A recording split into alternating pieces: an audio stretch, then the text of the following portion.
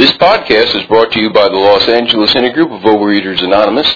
Please visit our website at www.oalaig.org, where you'll find 3 podcast feeds of over 200 sound files of individual speakers, as well as events such as retreats and workshops. You'll also find order forms for ordering CDs of many of these speakers through the San Fernando Valley Intergroup of OA. Finally, we have a donation button where you can contribute to keeping this valuable service continuing for yourself and others. Again, our website is www.oalaig.org. I would now like to introduce our speaker for tonight, Elizabeth Deep.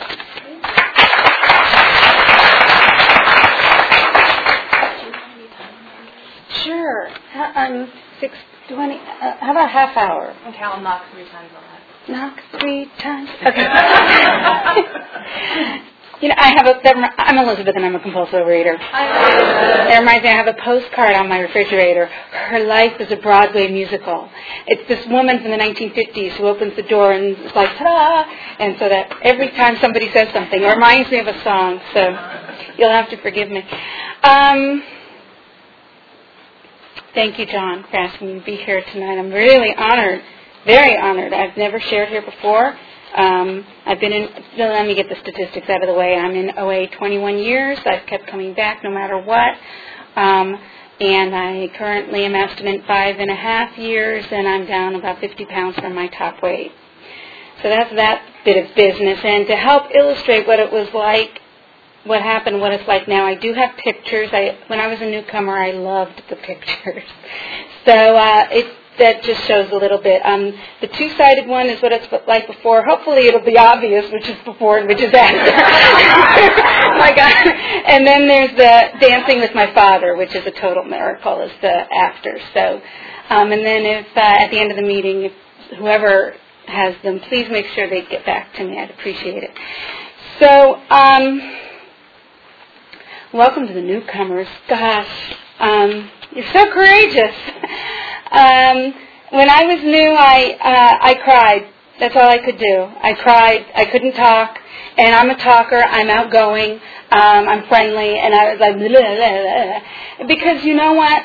All of my life, I felt like I was an alien. That somehow everybody had the book of life, knew how to handle situations. That always baffled me. And I was absent the day that book was handed out or something. And so, and certainly I did a lot with food, about food, and I'll go into a little bit of detail like that. But when I came to my first meeting, it was like I was in the land of aliens, and they all spoke my language. And what a relief, I just didn't think that food was my God. Food could fix anything. Food was my friend. Food was my lover. Food was my companion. Food was what I did when I had spare 15 minutes. Like if I was early for a doctor appointment, it's like, well, what am I going to do for you? Oh, I got, drive through 7-Eleven, whatever. Food was my Saturday night date. Often food was my buddy at a party. I helped in the kitchen a lot. And that meant that I ate leftovers. I was a great food tester. If you were the cook in the, I made cookies and I had to double the batch, because half of it was eaten by me before the cookies even got into the, whatever, into the oven and done. I ate people's food at work, in the refrigerator. My boss would get a gift basket. I knew how to open it a little bit, take something and then rearrange them. Cookie tins, that had layers. I was really good at rearranging and or eating a layer. I would eat and then go to the store, get exactly the same thing, come back and then replenish the layers. So that, hopefully I wouldn't get found out. My measuring tool as to whether your party was good or not was by the food that you serve, or a wedding. To me, a wedding isn't I grew up in Kentucky. So, deep fried everything. And so, it was like this, I'll never forget. I went to a wedding and it was breaded shrimp. You know, and I just thought, oh, that was hideous. And those pastel mints, you know, the mints that taste like chalk. And I thought, oh, my God, could you believe that awful wedding? Now, here's the thing, just to give you the example of the wedding, and forgive me if you've heard this before, but I was in college, and I went with some friends, a college friend. At any rate, I went to a wedding, and I was in the car on the way back, you know, talking about the hideous, you know, breaded shrimp and pastel mints. The guy who was driving was talking about they didn't have an open bar. He would later be an alcoholic. And he said it was a hideous wedding because there was no open bar. And someone else one of our friends said, yes, but Elizabeth, what about the vows? Weren't they amazing? I'm like, huh? And wasn't it interesting, you know, when the minister said this thing about it's really a union of families? And I'm like, huh?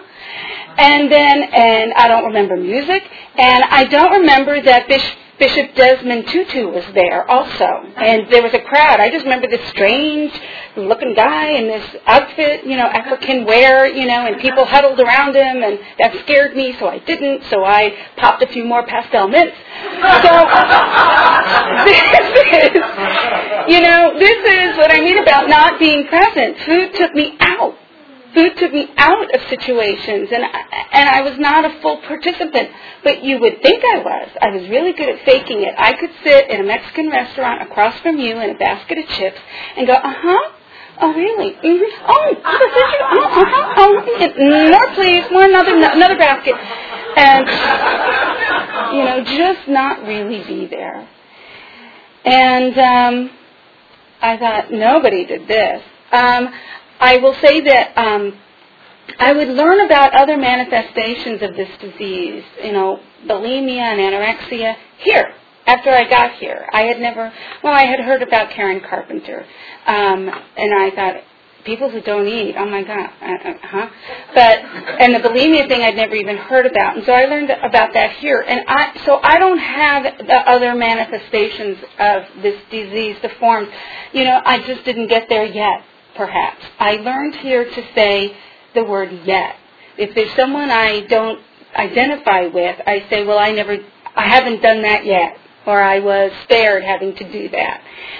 Because I have learned over time I do identify a lot. I am a garden variety glutton.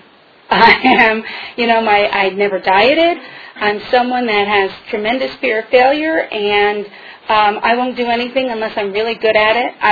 I do not play Monopoly because once the properties are distributed and that hotel mortgage stuff, no. So I stopped. You know, I didn't play rummy. I didn't play things unless I was good at it.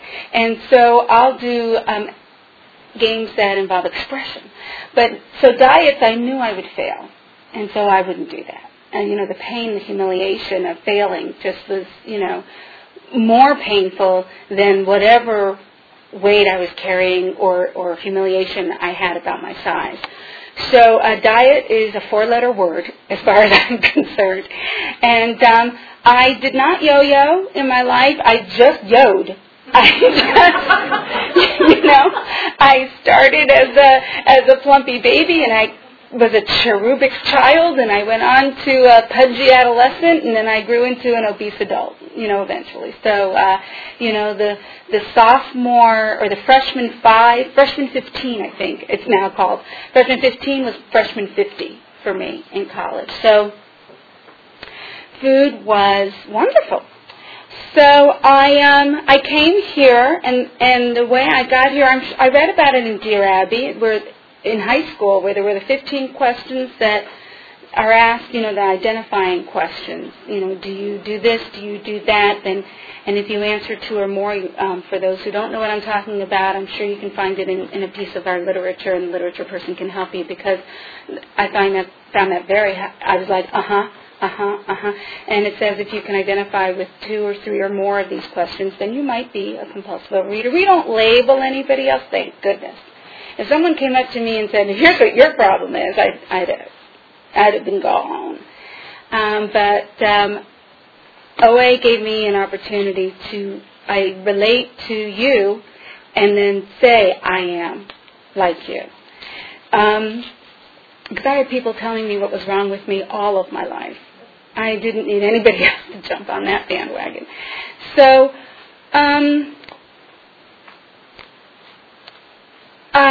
21 years ago, I was miserable. I had moved here from New York City with my employer. I had been here for about 6 months. I was at an all-new top weight, around 200. I was eating. Work situations baffled me. People always seem to get what they want, but not me. And I was so nice. But I'm so nice, and I'm so helpful. And I'm always smiling, and I'm so jolly, and I never complain. And, but yet other people got what they wanted. And I got, no, I'm being taped. I got shrewd. Anyway, so I was crying every day. I was crying every day, and I didn't know why, because I didn't know why. So I did what was very contrary to my upbringing, which was to be self-sufficient, self-reliant. If there was a God in my household, it was the God of self-sufficiency, the God of intellect. And if I couldn't do something, I should be able to do it. So I'm not going to admit that I can't handle something. Just try harder. Buckle down. Batten down the hatches. Start Monday. One more time. So, we scoffed at people who did therapy or things like that. And so I was just so miserable. I said, well, I'm 3,000 miles away from my family. They won't know. So so I made a call to someone who was referred to me. And I maybe spoke for 2 minutes to this therapist. I did not mention anything about food. Not one thing. And after I told her I was crying every day and I had no idea, and whatever it is else I said, which I really don't remember, I just know I never said anything about food or weight. She had one question, and one question only. She asked me, are you overweight? Now, looking back, she didn't ask me if I drank. She didn't ask me if I gambled. She didn't ask me if I stood on the corner of Hollywood and Vine and had promiscuous sex with anybody. She didn't ask me if I had any other compulsive or addictive. She asked me about it, which I find very interesting. And so my response was, am I overweight? I was like, well, I can stand to lose 4, 5, 50 pounds. And so she went on to say that I was probably a compulsive overeater and I should come to Overeaters Anonymous and do what's called become abstinent. And when I'm abstinent for 30 days, give her another call. I'm welcome to come see her, but I probably wouldn't get much out of it because I'm just fogged up with food or the impact, the effect of food. And I remember hanging up that phone saying, that unprofessional woman. This is how my thinking is, how twisted my thinking is. I thought of rejection, and she's cruel, and she's, not there for me. And she was just trying to save me time and money.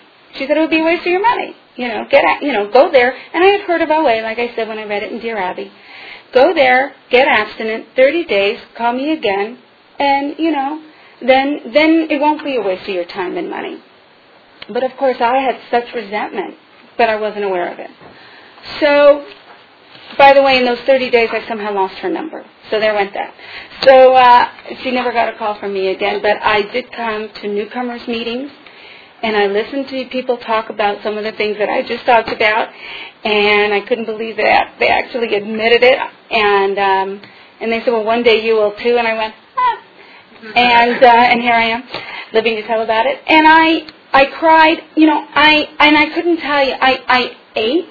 I stopped at a fast food place on the way to the meeting and a fast food place on the way home. That was the best that I could do. But for an hour and a half, I wasn't eating. And that was an improvement from the day before. I was someone that ate all the time. I had to have a little something, just a little something, to, just get me through just a little. I love those little individual wrapped special somethings, And so I just kept coming back, and that's what they told me, and keep coming back no matter what. I had no idea what I was feeling. I couldn't identify a feeling. That part of me was broken, and it got broken. I don't know how, and I don't know when, and I no longer care. But everything, if I felt something, I must be hungry. That one I could identify. But to tell, the whole range of love and fear and resentment and envy and on a good day, on my clearest day, I could say, I feel uncomfortable. That was the best, confused. I feel confused. That was my word. I feel confused because things were just like spinning inside my body. I couldn't keep it all straight. So that was on, when I was eating, that was my best moment of clarity. So other things would become revealed to me as time went on. And, they say if you want to know what you're eating over, stop eating. And you'll find out. And boy, did I. So I remember having lunch with my sponsor once, and she asked me, I asked her, I said, I hear these people at these meetings talking about resentment in the, in our literature, in the big book of Alcoholics Anonymous and OA, we, for those who don't know, that's like our quote-unquote Bible. It's like the best tool. That's the guide. That's the program. And OA uses the AA, Alcoholics Anonymous, also referred to as the Big Book. And I would hear this line, resentment is our number one offender. And I told my sponsor, I'm not angry. I asked her, what is a resentment? And she said, repressed anger. Oh, that's not me. I'm a jolly person. I was a jolly fat person. I wasn't one of those angry fat people. I was the life of the party and woohoo. And she said, and how long are you abstinent? And I said, 3 days. And she said, wait till 30. You'll then know. You'll learn, what it is. Don't worry about that for today. And yeah, she was right.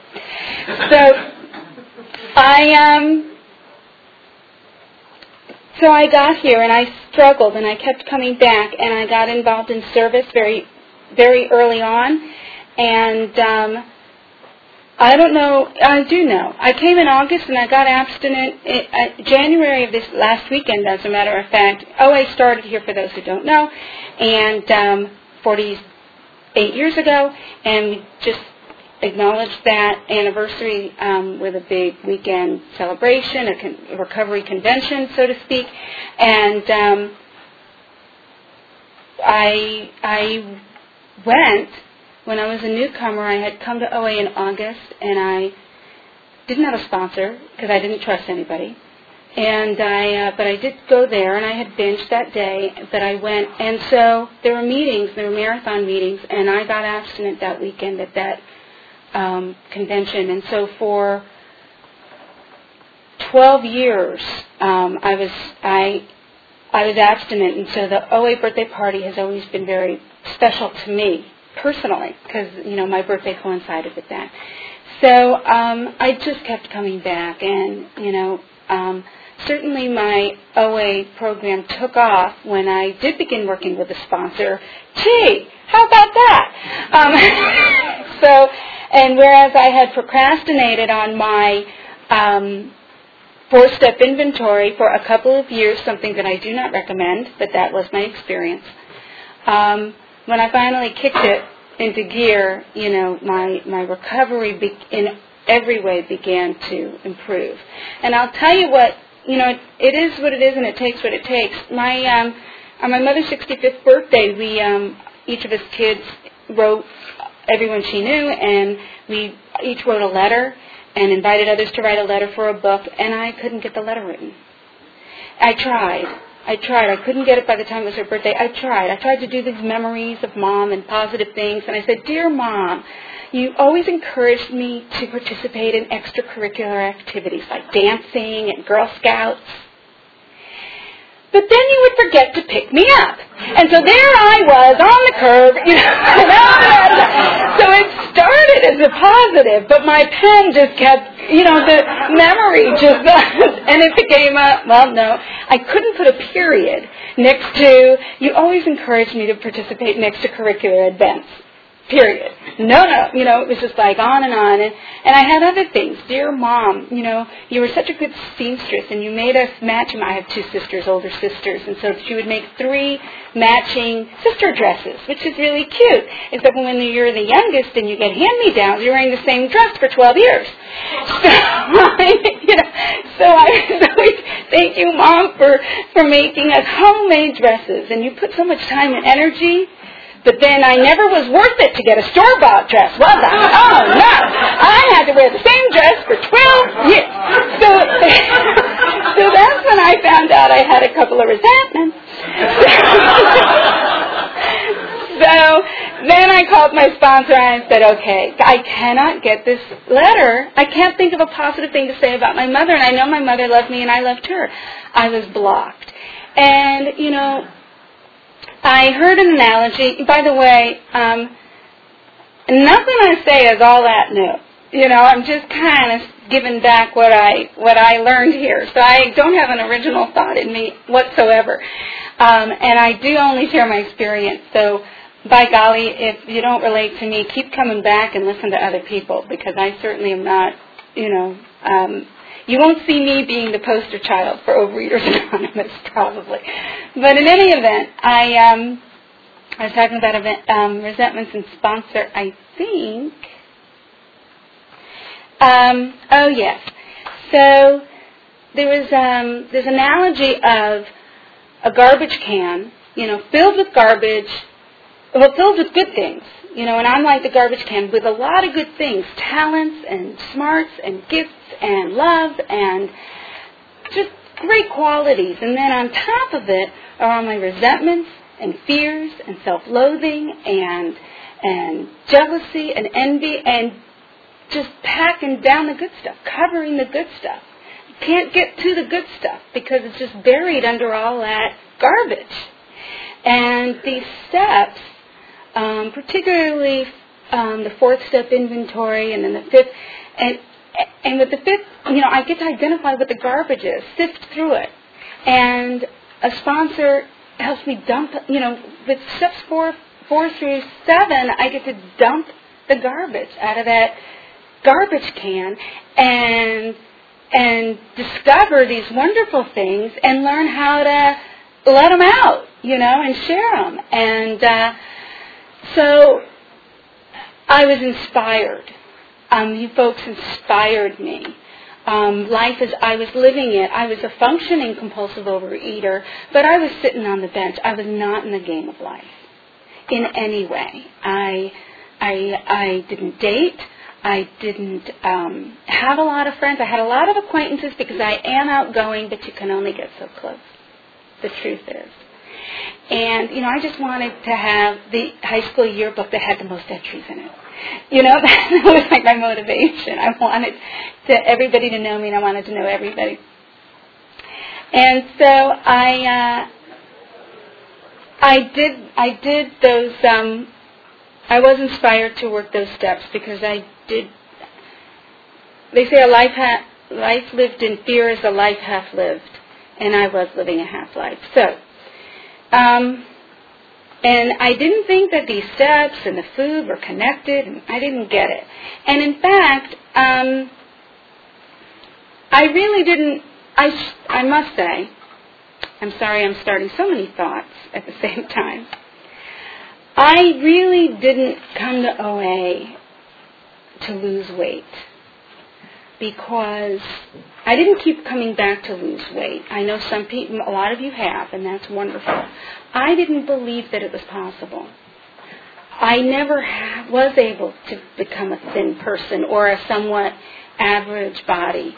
And like I said, I had the fear of failure. So I didn't believe that I could ever be thin, so I didn't have that as a goal to be thin.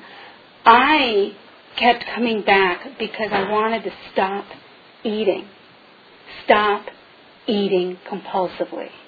And I really emphasized that. The shape of my body is a one way to perhaps measure or identify that I got this thing, but it's not the thing. And food isn't the thing. Food is a symptom also. It's the action of compulsively overeating. You know, for me to say I came to OA to get thin is like saying an alcoholic goes to AA to stop shaking, you know, or goes to AA to get rid of his bloodshot eyes. You know, it's to stop drinking, stop the action, refrain from that action, that insane compulsion, no matter how much I wanted to not do it, I couldn't do it. And I was very dynamic in other areas of my life, but not in this one. And so that is what kept me inspired to keep coming back, is these people were living life, having 3 moderate meals and life in between. That's what they said to me. Have 3 meals a day and life in between. Thank you. And so that was amazing to me. The miracle isn't that I ate 3 times a day. The miracle is that I began to stop 3 times a day. That's how the miracle started. That OA could help me stop 3 times a day. So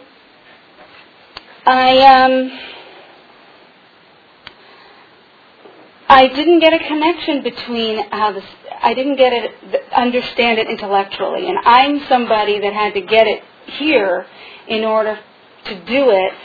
But if this is broken, as it was in me, I'm never going to do it because this is broken. I'm like the person on the Titanic. The Titanic is sinking, and people are saying, here, get in the lifeboat. And I'm the person saying, yes, but how fast, what's the rate that the water is coming in?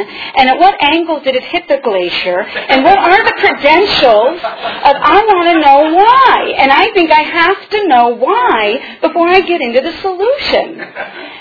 And therefore, the solution was postponed for me for the first few years because I kept on having to know why. And not that there's anything wrong with knowing why. I'm not saying that there is. And I've come to understand a lot about why Lizzie is the way she is. But I called myself Lizzie. That's so funny. That's what I was called growing up. Oh,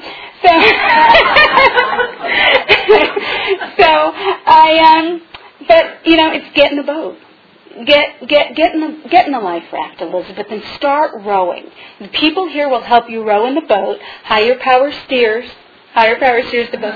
But get rowing. And maybe while you're rowing to shore, to the glory shore, you might come to understand. You'll look back on the Titanic, you'll look back on the ship, and you'll see why it's sinking. You'll see the big honking hole. But getting the solution, you don't have to know why I ate. I don't have to know why I ate the way I ate in order to get the solution that's offered here. And the solution, they told me, is a spiritual one that initially that made the hairs on the back of my neck stand up, but I became willing to set that aside for the moment in order to have a different experience here, because my way wasn't working. It wasn't working.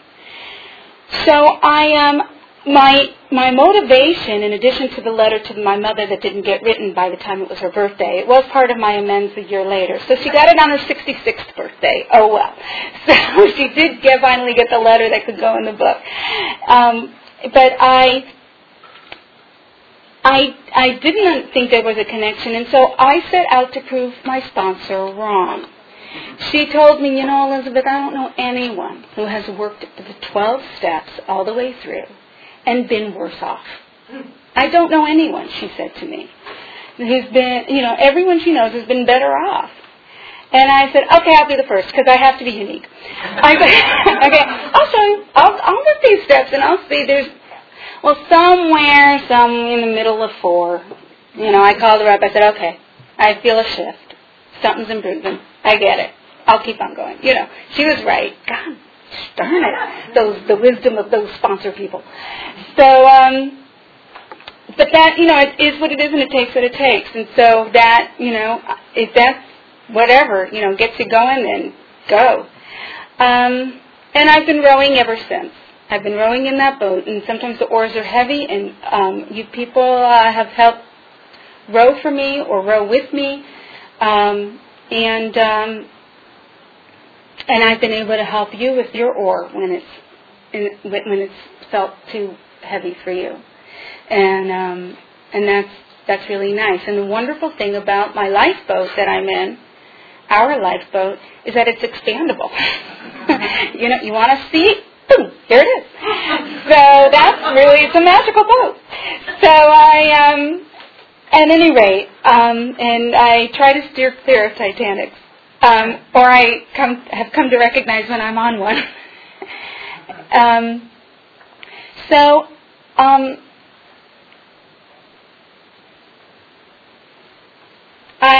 need to talk about, if any of you have been doing any of the math that I've talked about, then you've gotten it that I have experienced relapse in this program.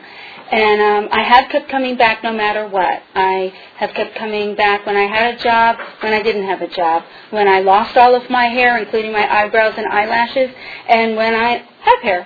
I kept coming back when I was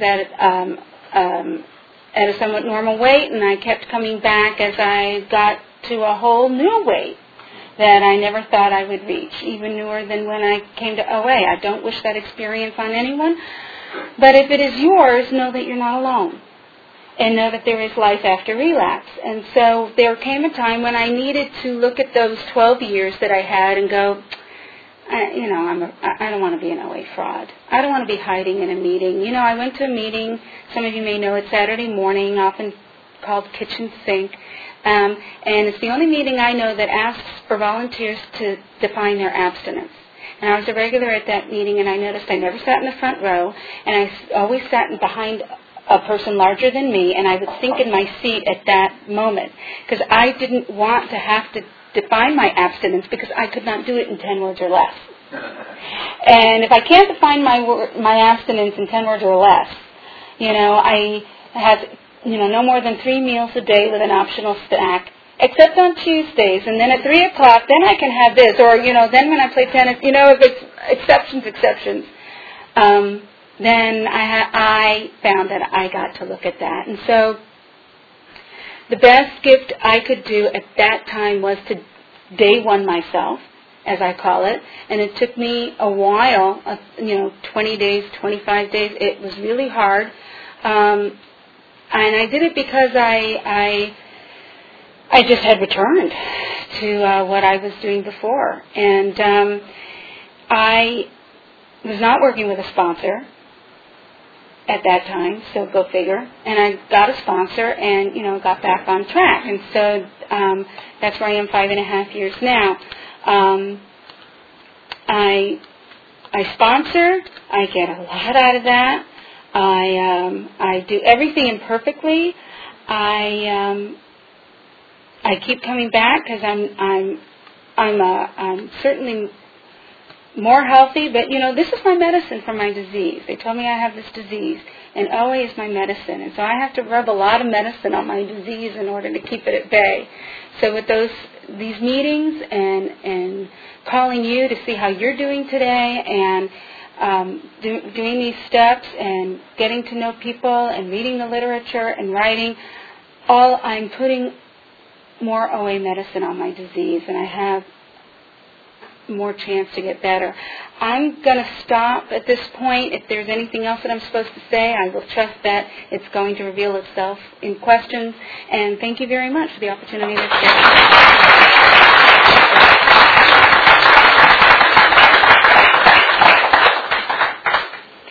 Yes.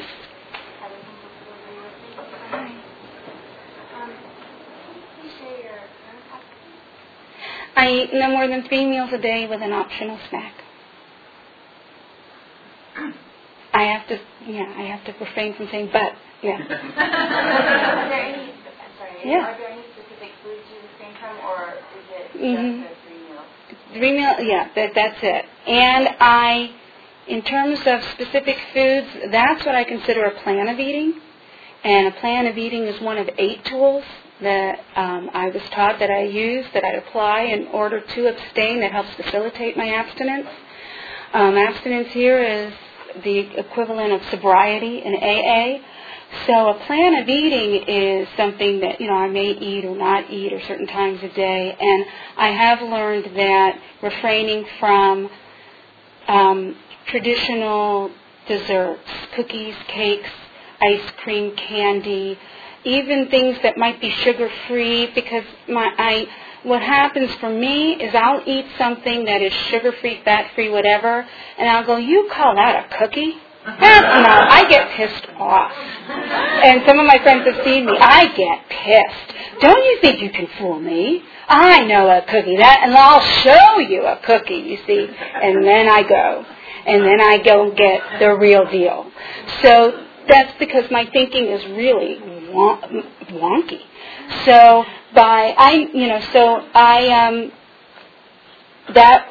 that was 3 years ago.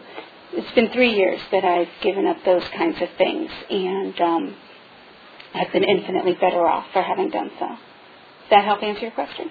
Thank you. Hi, thank you so much for your share. I have an issue with two things that you have had to deal with. One is insomnia, and I'm going back to school, and the combination of those two things, when I'm all by myself studying, food is the only thing that can be managed to up, outside of taking it and cutting each other, to maintain. When you were in school, you never had problems with that excessive amount of time that you were studying, that you started overeating, and how did you get around it? Okay, I'll repeat the question. The question is school, energy, insomnia. Did I often look to the food to give me the energy to get over right? Is that the gist of it? For more energy? You betcha. I was not in OA when I was in college. So I did a lot of damage in college. I used to think that I had to have at my stash, a liter of Coke, not Diet Coke, not Tab, but Coke, pizza, Subway sandwich, whatever. I had to have my chips, I had to have my stuff to fortify me to get through. I would pull all-nighters because I didn't have the discipline to study in increments, and I did everything last minute because, that's the kind of person I am. So I did that, and mistakenly thinking that would fortify me to get through, and then I would sleep through the test the next day, or I would be reading paragraphs and not comprehending. I didn't realize that, in my experience, that really was making me foggy. So, and I can relate to what your question, and for me, it's the afternoons. Currently, the 3 o'clock, 4 o'clock hour at work is a hump for me. So I can relate to it in that way. That's hard for me to get through for some reason. I'm so tired, and that's usually when I wanted a little something to get me through. And I make a call, I go outside, I get fresh air, I email my gal pals, and I'm going, there's free donuts, free food in the kitchen. Boy, does that sound good to get me through the afternoon. And that's just my stinking thinking. That'll just get me out really, really foggy, my experience. So a lot fresh air and sometimes walking around, just doing something different, making a call. I am a late night person. I don't know if you feel so inclined, but you're always welcome to call me. I always say on the sign-in books, best time to call before you eat. Before you eat. I don't care what time it is before you eat. Hi. Thank you so much, Elizabeth, for your wonderful lead. My question relates to body image. One of the things I noticed about you, which you were my hero, was that while you were struggling, it didn't stop you from going out there and putting on your tennis outfit and playing tennis. You want to talk about that? It was beautiful. Thank you. The question is about body image, and and how that has what my recovery in that area. I didn't have it when I first got here. I think that really was born out of working these steps, and I started to exercise, and I had always lived a sedentary life. I was raised to be sedentary. I come from a sedentary family, and to us, intellectual loftiness is, the thing to aspire to. So, discovering my inner athlete is a gift of this program. I didn't know I had that, and I was good at tennis. And so, it was really you people. I just kept coming back. I enjoyed how I felt when I played, when I did the activity. And finally, I reached a point, and that's true with anything for me. Change only happens when the pain of what I am doing finally outweighs the fear of doing it differently. I don't change because I'm afraid. I'm afraid of what you're going to think of me in a tennis skirt. I'm afraid of being embarrassed. But I wasn't doing the thing that gave me so much joy. And that was very painful. So, when the pain of not doing it finally outweighed the fear of looking like a goon, I became willing to look like a goon. And the more I did, whether it's showing up in a tennis skirt or the more I did it, then the more comfortable I got at doing it. I learned that here. If I wait for my fear or whatever to be lifted before I do something, if I wait till I'm magically more comfortable around men before I date, it's not going to happen. I gotta do it. I gotta get out on the dance floor. Then I'll learn how to dance. I gotta practice the piano to learn how to play the piano. So I had to walk through the fear and go on the tennis court in a tennis skirt, have fun, and then little by little it got better and better. Thank you for the question. Elizabeth, thank you for your inspiring share. Can you speak a bit more on steps 6 and 7? Funny you shouldn't say that. I was just talking about 6 and 7 with a girlfriend today. That's so funny. 6 and 7, it's a continual thing. I am becoming ready to have my character defects removed in step 6 and step 7. Humbly asking God to remove my shortcomings. I just came to see the pain I had, with holding on to all those character defects. I don't want them. I don't want to be handicapped. I was so handicapped by my fears. It did more than just freeze me. I was frozen in life. I just, it's like chisel away at them, please. I became ready and willing, and I do an image thing. I put them in a box, whatever it is, my character defects, and it's like I hand them over like I'm giving a gift to somebody else or something else, or whatever that higher power thing is. Don't ask me to define it. And I give it away. Take it away, God. I'm like a stage manager, if anybody's in the theater. Take it away. So that's my time. So I identify it and say, please, God, take it away. It's more than I can handle. Thank you very much.